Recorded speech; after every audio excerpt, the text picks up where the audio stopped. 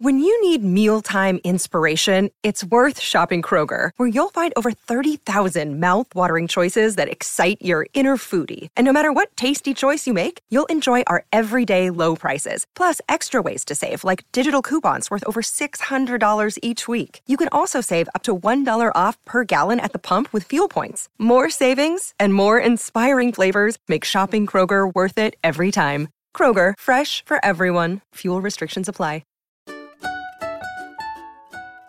With pregnancy come many physical changes. Many are obvious to the naked eye, such as your growing belly or skin changes. But what about internal changes in pregnancy? I'm Karen Ruby Brown, certified nurse midwife, and today we're discussing cervical changes during pregnancy. This is Preggy Pals. Is that a plus sign? Pink or blue? Hospital or home birth? What type of food should I be eating? I think I just peed myself. I'm pregnant and I have to exercise. What pregnancy glow? Wait, was that a contraction? Gotta make these pants fit. I've got kinkles. What do you mean there's more than one? You've got the symptoms, and now you've got the support you need for a happy 9 months. This is Preggy Pals, your pregnancy, your way. Welcome to Preggy Pals, broadcasting from the Birth Education Center of San Diego. Preggy Pals is your online, on-the-go support group for expecting parents and those hoping to become pregnant. I'm your host, Stephanie Glover.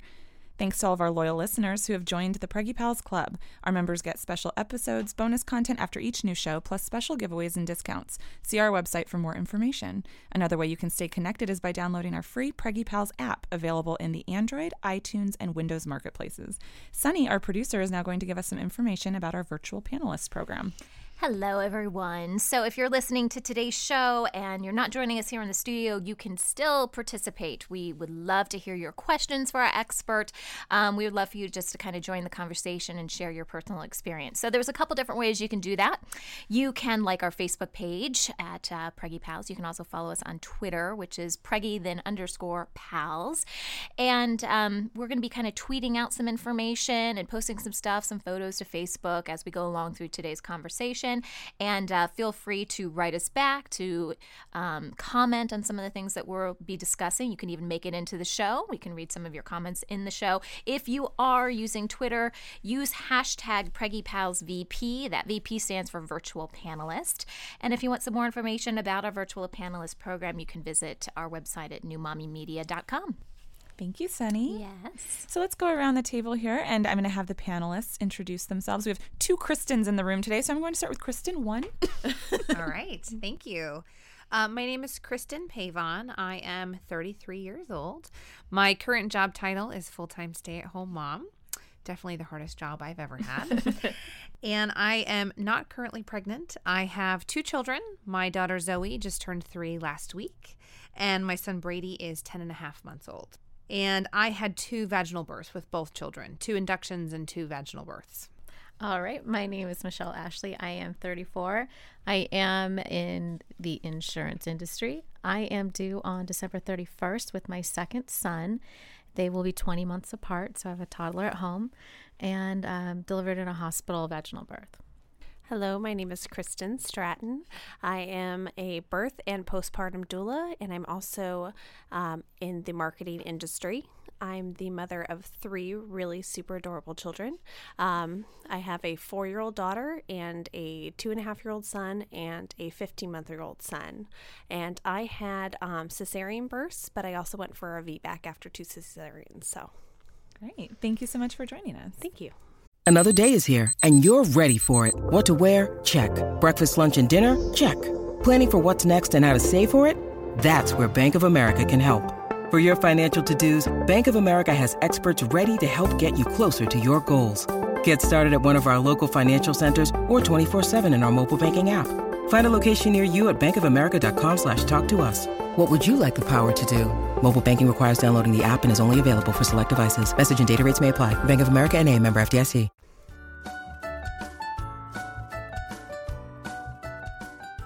Okay, so before we get started today, we're just going to be discussing an article that was just that we just found online, and it discusses the American College of Obstetrics and Gynecology, which are referred to as ACOG, coming out regarding ultrasounds as means of dating the gestational age of the fetus.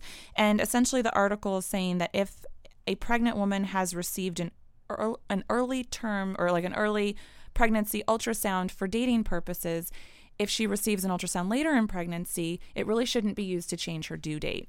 So they're saying that if you've received an early one, ultrasounds kind of beyond 14 weeks aren't necessarily accurate or appropriate for changing the due date. And I know that Karen, being a midwife, could maybe speak to this a little bit. Sure. The earlier the ultrasound, the more accurate in terms of dating. So a first trimester ultrasound is always going to be more accurate than a second or third trimester ultrasound. In fact, in the third trimester, it can be off by a couple of weeks. And in the first trimester, you're within a few days. Okay.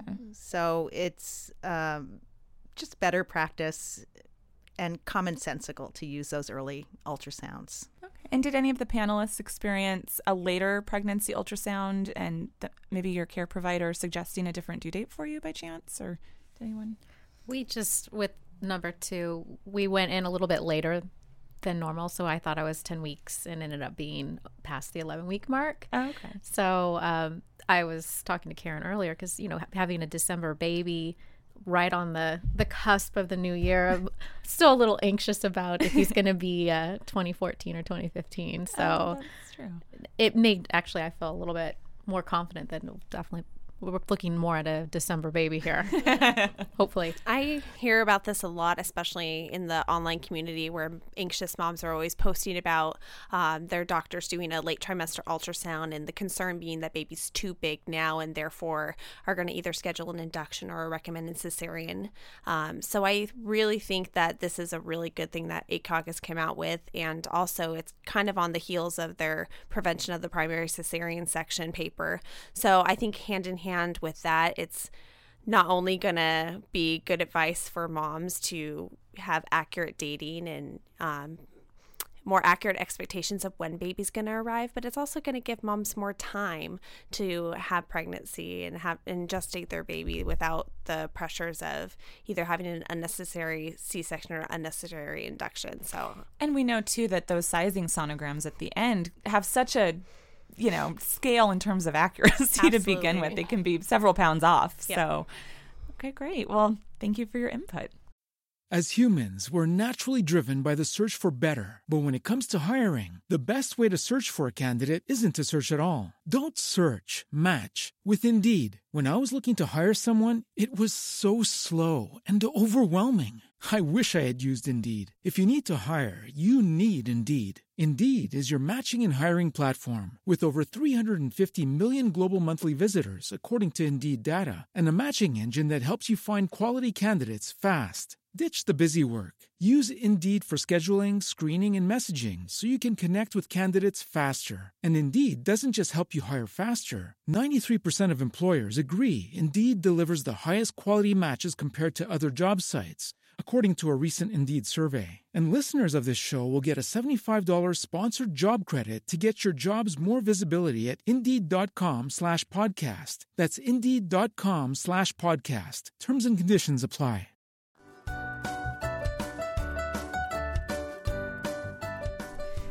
Today, we are learning all about cervical changes in pregnancy. Joining us as our expert panelist is Karen Ruby Brown, a certified nurse midwife with extensive experience in a variety of birth settings, including hospital, birth center, and home. She received her midwifery training and Master of Science in Nursing at Yale University in 2002, has been with UCSD Midwifery Service since 2003, and most recently opened a solo practice called Airy Midwifery, offering home and birth center deliveries. Welcome to the show, Karen. Thanks for joining us. Thanks so much. Good to be here. Great. So let's start by quickly explaining what the cervix is. The cervix is actually part of the uterus. It's the part that we can feel with fingers and see with eyes. It's the lower part that opens up and allows the baby to come out. It also allows menstrual blood to come out and allows sperm and semen and other things to go in, and so great. And can you describe a pre-pregnancy cervix? Pre-pregnancy, the cervix is pretty firm. It's pretty firm tissue, and it's generally closed. It can be a little bit open depending on when what time of your menstrual cycle it is. So it can be softer, it can be a little open, it can be firm, but generally speaking, it's essentially closed and essentially pretty firm. It also can be in different places in the vaginal vault, so sometimes you have to go looking for it. Okay. And in the beginning of pregnancy, what changes occur to the cervix?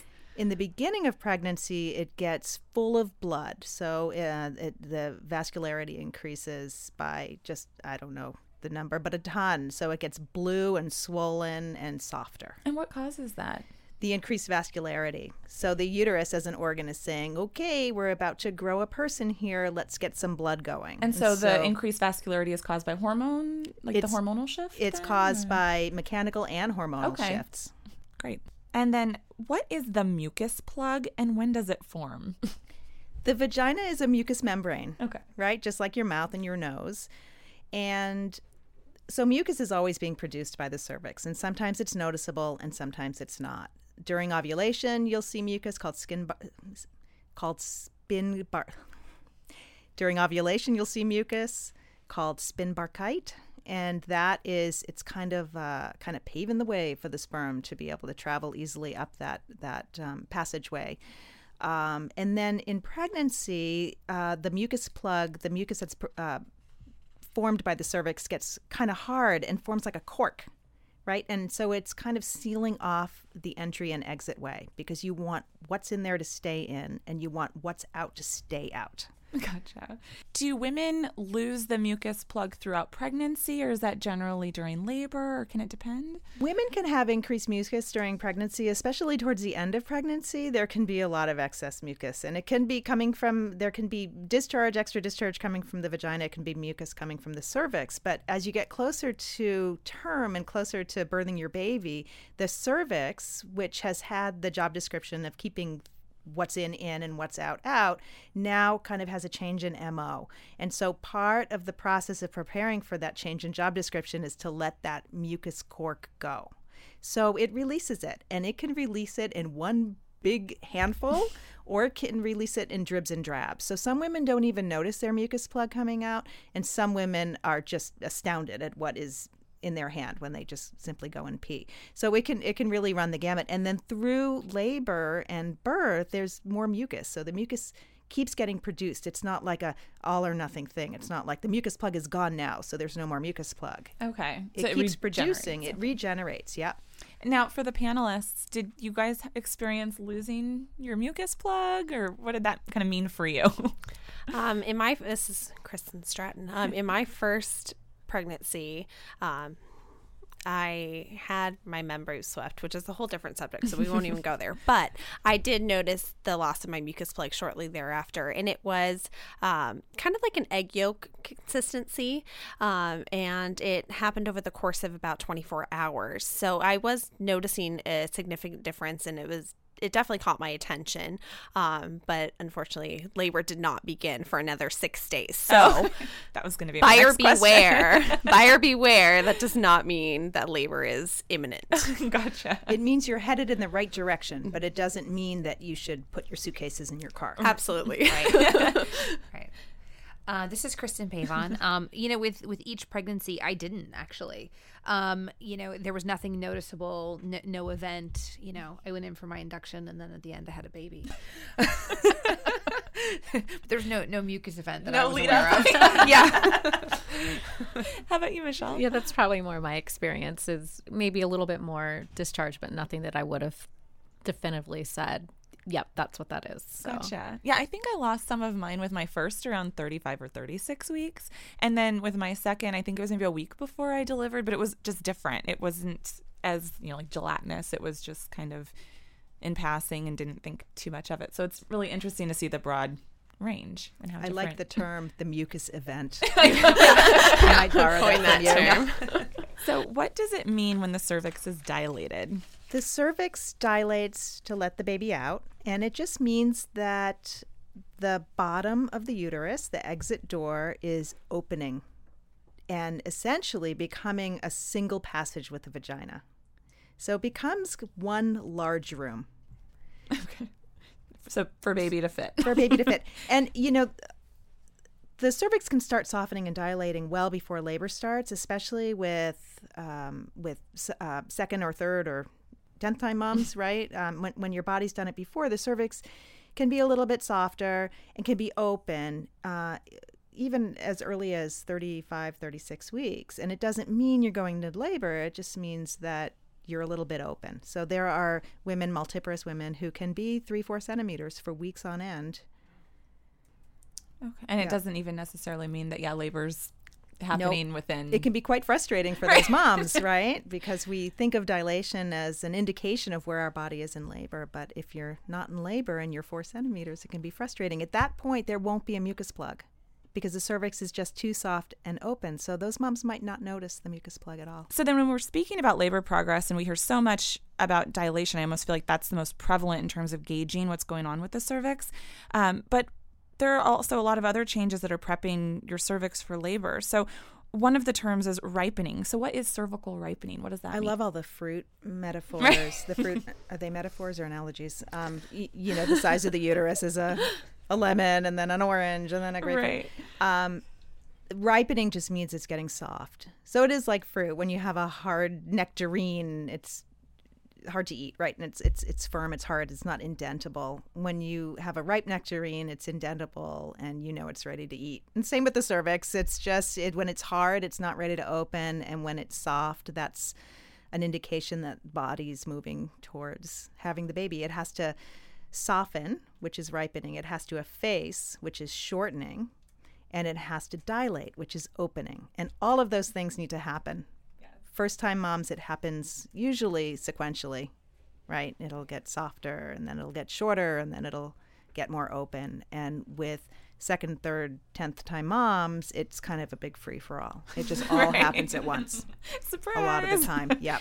And I've heard something about, is it like feeling the tip of your nose versus your lip, or was it something like that? Yeah, in terms of what the cervix feels like? Yeah, do you guys know that? So an unripe cervix is like your nose. A ripe cervix is like your lips, and a really ripe cervix is like the inside of your mouth. And when I was learning to do cervical exams, I was told to feel for the shaving cream in the whipped cream. Like that's the kind of textural difference you're looking for. That's how soft a cervix can be. It can be really hard to, when you're first learning, to identify a ripe, ready-to-go cervix. Very subtle texture changes. Great. Well, when we come back, we'll discuss cervical changes in relation to labor. We'll be right back.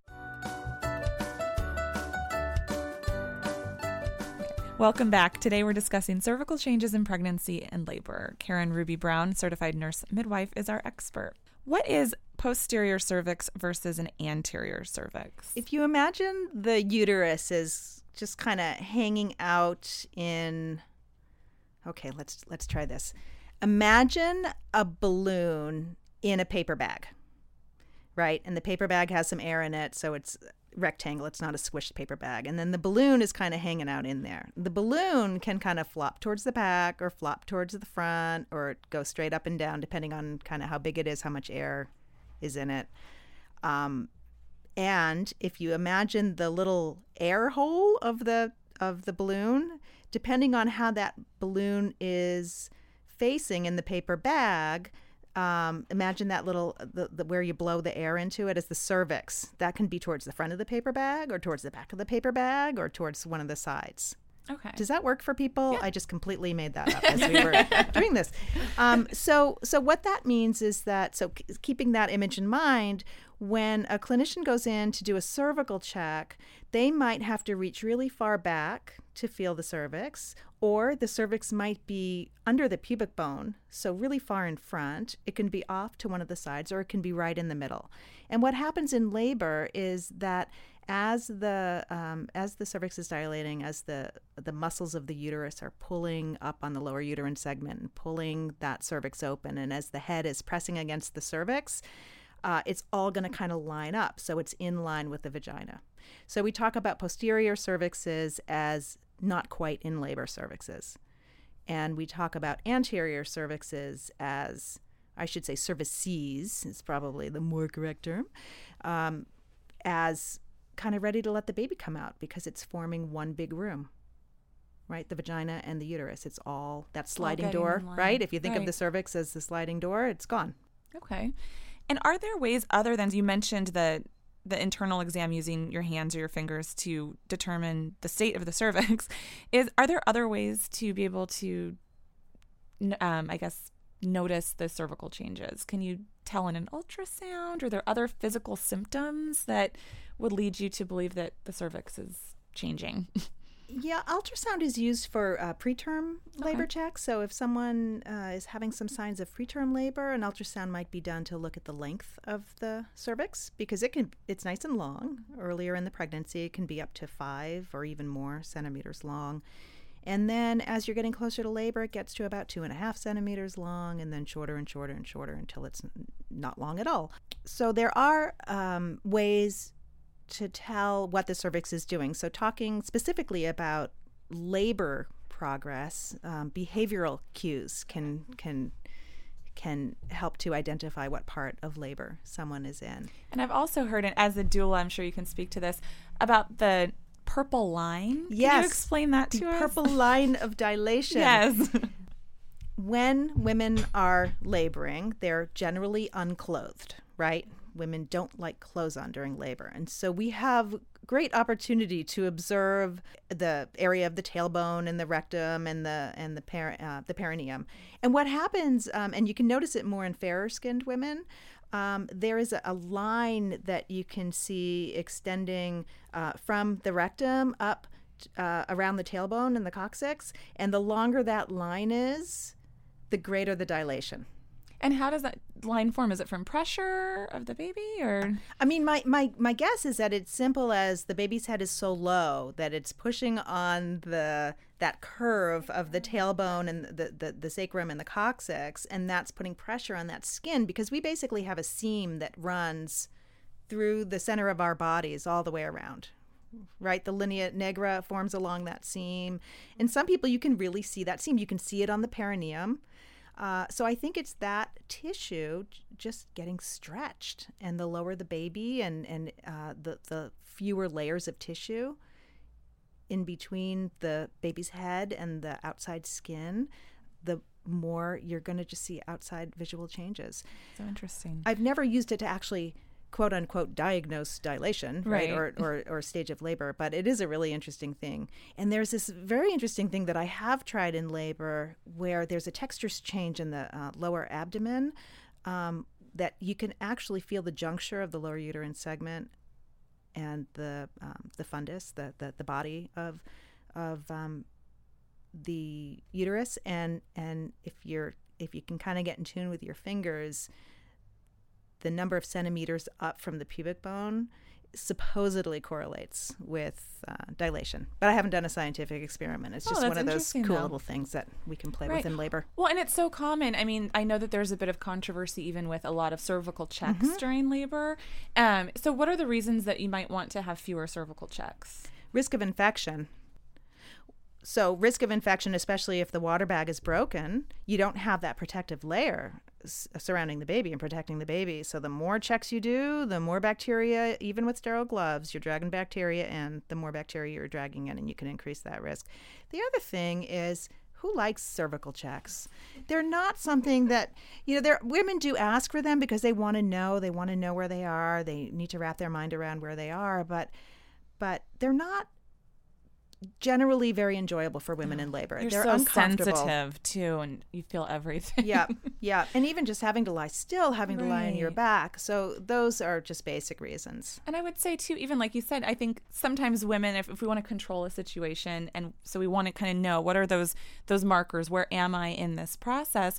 But then if you've heard, well, you're still at a certain dilation, that can be really disheartening. And so did anyone here have experience with feeling like they were maybe stalled, if you've heard that term before? I definitely was. I mean, with both inductions, when I went in, I was about 3 centimeters dilated, and did an entire round of Pitocin, was on the max dose, and hadn't changed at all, and wasn't feeling any pain. My water had not broken yet at that point. So it was frustrating because they did check me periodically. It was over the course of about 12 hours. And, you're in a bed hooked up to everything. And, they kept saying nothing's changing. And then my doctor came in and broke my water. And then at that point, things progressed pretty quickly. But yeah, it was about 12 hours with each child, actually.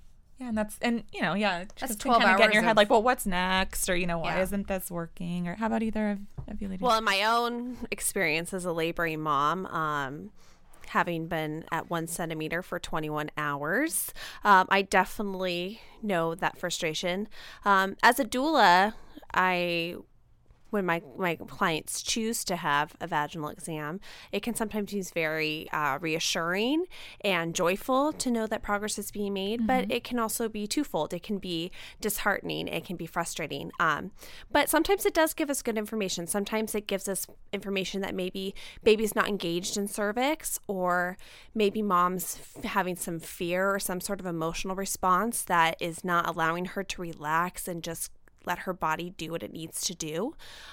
So it's also a very important thing for us to realize that there is a mind-body connection to the cervix, and I'm sure Karen can speak to that as a midwife as well.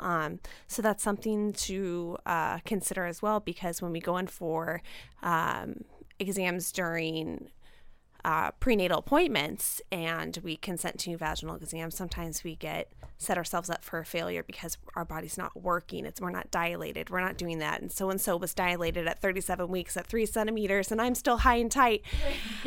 And, and it doesn't mean that your body's not doing what it's meant to do. It's just, it's different. So I think women should be really kind to themselves when it comes to dilation, because their bodies were made to have babies. And I think it's the greatest exercise in patience. It is. It is. And faith. And so is parenting, for that matter. Just setting you up for the next 18, 30 forever years. Yeah. And then I know we had a separate episode on cervical scar tissue, and I know that can actually prevent some dilation at certain points in pregnancy. Karen, can you speak to that at all? Or what are some ways to work around cervical scar tissue? Briefly. Yeah. So if someone's had a LEAP procedure, which is surgical removal of part of the cervix for abnormal cells, there can be some scar tissue formed. And it's like, imagine a purse string with a fishing line through it. It can just be really, really hard fibrous stuff. And it just won't open no matter how much you're contracting rather. And so sometimes you just need a clinician to go in there and just massage it out, just get rid of it. And so that's sometimes it's discovered in labor. Oh, there's scar tissue. Have you had a procedure? Yes. I mean, ideally we know this beforehand, but sometimes we don't. Right, oh, yes, I had this. Right. Just massage it out. Okay. It's not comfortable, but it can lead to labor, which is what we want, right? What we're there for. That's right. Well, thank you, Karen, for joining us today. For more information about Karen Ruby Brown, as well as information on any of our panelists, visit the episode page on our website. This conversation continues for members of the Preggy Pals Club. After the show, Karen's going to be discussing what an incompetent cervix is. To join our club, visit our website, newmommymedia.com. Step into the world of power, loyalty, and luck. I'm gonna make him an offer he can't refuse. With family, cannolis, and spins mean everything. Now, you wanna get mixed up in the family business. Introducing The Godfather at ChumbaCasino.com. Test your luck in the shadowy world of The Godfather slot. Someday, I will call upon you to do a service for me. Play The Godfather, now at ChumbaCasino.com. Welcome to the family. No purchase necessary. VGW Group. Void where prohibited by law. 18+. Terms and conditions apply.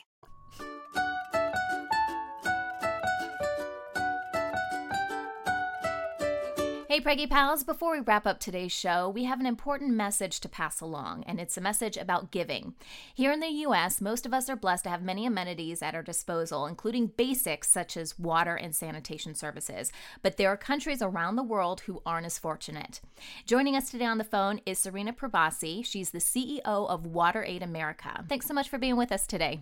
Thank you for having me. So not having safe water is a crisis situation in many countries. And we have heard this before. We do hear about other countries where they don't have enough water or various resources. But what I really like about your organization is it seems to focus more on mothers and their children and families in general. So can you tell us a little bit more about that problem and how it impacts families in other countries? Sure. Lack of water sanitation affects everybody, but women and children really pay a much higher price carry the burden of not having this. Women are responsible in most countries for collecting water, often in very dangerous conditions, walking long distances, miles upon miles, on a daily basis, just to collect enough water that their families use in a day. So it's a daily struggle and drudgery and takes a lot of time. Kids as well. Kids suffer disproportionately from water-related diseases, and the numbers are really horrifying. 500,000 children die every year from diarrhea that is completely preventable and is caused by unsafe water and poor sanitation. Particularly also for girls, school children as well as girls. Just like women are responsible for collecting water in many countries, often that starts quite young when they're girls. And in schools as well, schools that don't have water and safe toilets and the basics, you can't expect children to stay in school and really be learning when they're sick from the unsafe water, or when they are in school and they're thirsty, they don't have water to drink. So it touches upon the lives of infants, children, women, mothers, particularly. Tell us a little bit more about WaterAid America and what you guys are doing to help with this situation. Sure. WaterAid focuses on providing safe water, sanitation, including safe toilets, which is something that a lot of people don't think about, but is a very basic human need. And hygiene practices, something as basic as hand washing with soap, can really save lives. And WaterAid does this in an integrated way, combining water, sanitation, and hygiene for the best impact on people's lives and the best outcomes. So girls can stay in school, that women can free up hours of time that they could start a business or do farming or do something else rather than spending hours and hours collecting water. So we work with local governments, we work with communities, we work with private sector and businesses to make a change that is much bigger than our organization. At the same time, our direct work has reached millions of people. And water and sanitation, investing in water and sanitation is one of the best investments people can make because you get a huge return. So for investing in something as basic as water and sanitation, you get a return in the benefits of education, the benefits of health, the benefits of economic benefits of people starting small businesses. So, the benefits are really, really multiple. There are studies and there's evidence that shows that every dollar you invest in water and sanitation has returns, economic returns, many times. So for sanitation, it's something like $7 for return for every dollar you invest. So these are very good investments to make. Absolutely. If you think about giving as an investment. Yeah, absolutely. Well, and you mentioned giving. So today is Giving Tuesday. And for those of you who don't know what Giving Tuesday is, it's a time during the holiday season that's dedicated to giving back. And today, you guys are actually matching donations today? We're very lucky. We have some special donors who are matching up to $150,000. So every dollar that we receive today on Giving Tuesday is doubled. That is awesome. So how can we help out the other 364 days of the year? If people are listening to this and it's not Giving Tuesday and they still want to help, how can they do that? Well, the first thing to do is to visit our website, wateraid.org. There are a lot of resources, information. There's a very easy donate link. We always like that. It's the donations that really keep us going, that allow us to support communities all over the world. But there are also other ways to get involved. You can volunteer, you can help us spread the message about water and sanitation. And really the website is the first place to start, wateraid.org. All right. Well, Serena, thanks so much for being with us today and for helping to make our world a better place. We appreciate it. Thank you very much. Thank you for having me. That wraps up our show for today. We appreciate you listening to Preggy Pals. Don't forget to check out our sister shows, Parent Savers for parents with newborns, infants, and toddlers, Twin Talks for parents of multiples, and our show, The Boob Group, for moms who breastfeed their babies. This is Preggy Pals, your pregnancy your way. This has been a New Mommy Media production. The information and material contained in this episode are presented for educational purposes only. Statements and opinions expressed in this episode are not necessarily those of New Mommy Media and should not be considered facts. While such information and materials are believed to be accurate, it is not intended to replace or substitute for professional medical advice or care, and should not be used for diagnosing or treating healthcare problem or disease or prescribing any medication. If you have questions or concerns regarding your physical or mental health or the health of your baby, please seek assistance from a qualified healthcare provider. New Mommy Media is expanding our lineup of shows for new and expecting parents. If you have an idea for a new series, or if you're a business or organization interested in joining our network of shows through a co-branded podcast, visit newmommymedia.com. This is the story of the one. As a maintenance engineer, he hears things differently. To the untrained ear, everything on his shop floor might sound fine, but he can hear gears grinding or a belt slipping. So he steps in to fix the problem at hand before it gets out of hand. And he knows Grainger's got the right product he needs to get the job done, which is music to his ears. Call, click Grainger.com, or just stop by. Grainger, for the ones who get it done. Hey mamas, don't forget to check out Mighty Moms. It's our online community built for new moms just like you. Not only can you connect with other moms, but you can also join us backstage for special mom-only online events. And you'll also be notified when we're recording so you can join us as a special guest. Visit our website, newmommymedia.com, and click on the Mighty Moms banner. It's free. That's newmommymedia.com. See you there.